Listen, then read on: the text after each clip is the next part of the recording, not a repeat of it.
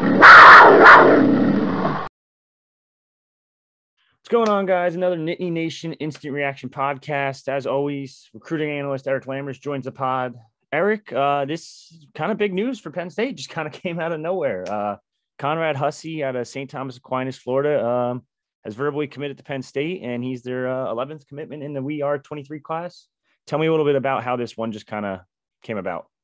There you go. Keep the good times rolling in the month of April. And you know what? We hit the over on our 3.5 commits that we called back in late March for this time period. So I appreciate Conrad for jumping in the boat today and helping us push along that over there. And obviously this was just one of those things where Conrad had been visiting some schools recently. You know, he made it to State College back on April 9th, 10th weekend. He visits other places. He'd been out to Colorado, been to Pitt, different places like that. And I think ultimately what it was is as he got done with that trip, just kind of realized that of all the places that he visited, Penn State was the kind of the place that made the most sense for him. And for Penn State, you know, you're going down into South Florida, a place that they love to recruit. You're going to a national power like St. Thomas Aquinas and getting a guy out of that program, which is obviously always, good to get somebody from there. That just helps kind of establish some sort of pipeline into there. And so, yeah, all around, it looks like, it's a win-win for everybody. And being a little bit, like it's a little bit out of left field. I wouldn't say it was like,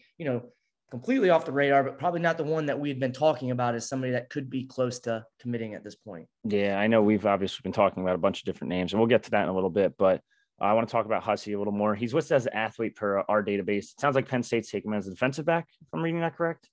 Yeah, I would. That's where I would see him at. On film, what you see on film is you see a safety that shows a little bit of range, that makes plays on the balls. He's got a knack for finding the ball in the air, for knocking the ball out when he's tackling the ball carrier. He also I think where the athlete title may come in is he's got he does a good job with the ball in his hands, in particular on special teams when he's returning kicks and things like that. And he shows some, he has run a sub 11 100 before. So, you kind of see that film or that speed pop up on the film when he's returning kicks. And then you can also kind of see that in his range when he's playing that safety and he's coming off the hash and he's making a play on the ball. So I think traits like that are kind of what draws Penn State to him, because you can kind of quantify that stuff with his, his track times and his track long jump and things like that, numbers.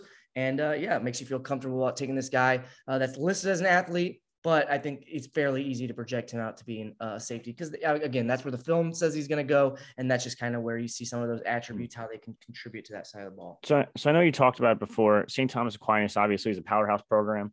Two things. How big is it to land a kid out of St. Thomas and kind of try to build a pipeline there? And then second, how big is it to beat out Florida and Florida State for a Florida kid? Yeah, I mean, obviously it's big every time you go down into the state and you're going to beat those guys, especially Florida, who's on the come up, obviously, with the coaching change there. And they're making it they're part of their mission really to kind of lock down the borders, I guess, down there in Florida. And obviously now you're Penn State and you went down there and gotten Stokes, and now you get Conrad. So that's, all good there. In terms of getting somebody out of St. Thomas Aquinas, I mean, it's very big. It's something that can be a fruitful pipeline for years to come. When I was at Vanderbilt, we took a kid out of St. Thomas Aquinas every year. And that was because, our head coach at the time, Coach Mason, had a really good relationship with Roger Harriet, who's the head coach down there at St. Thomas Aquinas. And he's, one of the more well-respected, obviously, high school head coaches in the country, obviously just for what he's built down there. And so you get in with him, you get some guys coming your way, Tyler Steen, that transfer lineman that we talked about, previously ended up at Alabama. He was out of St. Thomas Aquinas, and so they have a lot of big time players. They have the big time players, the Bosa brothers are out of there. They have, different guys like that come out of there, but then their whole roster is littered with, guys that can come play at the Division I level. And Conrad's just another long, guy in the long list of that. Yeah. It seems like they produce, I want to say like 5+ D1 prospects per year. It's kind of insane, but moving on from Hussey a little bit, because we don't know a whole lot on that situation. I guess we kind of just went over everything, but I want to move on from that. And now we had a couple of surprise visitors this Saturday at Penn State. Tony Rojas showed up unexpectedly. London Montgomery showed up unexpectedly. Are one of these two close or someone else close? I know we like to do this future cast to end these podcasts, but I think Tamir Robinson was the one that was. Tamir Robinson. That's what I meant. Here was the one that was a little more unexpected, but London was really that one slid under because he had another visit scheduled that we thought he was going on. So I think he's certainly one that we need to keep our eyes on. Talking with sources close to the Penn State program, he didn't commit while he was there on the visit this week. And I can tell you that. So that's when, when we see that Coach Franklin tweet go out today about, we are better. And I'm sitting there thinking to myself, well, did he pop this morning maybe?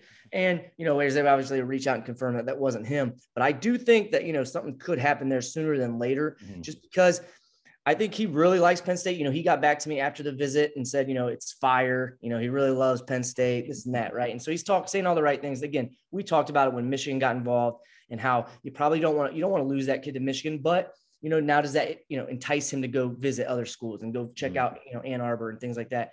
But again, he canceled his visit to West Virginia, it would appear, to go to Penn State instead. And so that just is another positive sign of your Penn State staff and things like that you're tracking. So he's somebody that I like that could potentially be the next one to jump in the boat. Tamir, again, he was a little bit of a shock.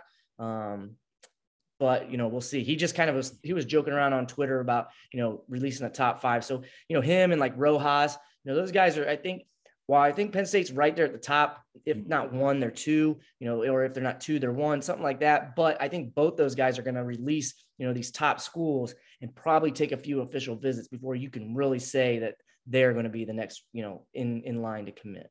Gotcha. So it sounds like other than the 2 linebacker guys, sounds like we could have a future cast soon for maybe potentially for London Montgomery. Yeah, I think that one makes a lot of sense, quite frankly. I mean, I was thinking about that last night when I was driving back from Indianapolis, because that's when I learned, I was coming back from the Rivals camp there in Indianapolis, and that's when I learned that he had kind of made it onto campus. And then I started thinking about it a little bit more, and then I talked to him last night, and I'm like, yeah, I think this one just makes a lot of sense. So I think he could be definitely next in line in terms of future cast. Yeah, definitely. I know we're going a little long on this one, but one last question I want to ask you is about the Indianapolis camp. A couple of Penn State I guess apparel, if you want to call it that. A couple guys with Penn State gloves on. What's all that about?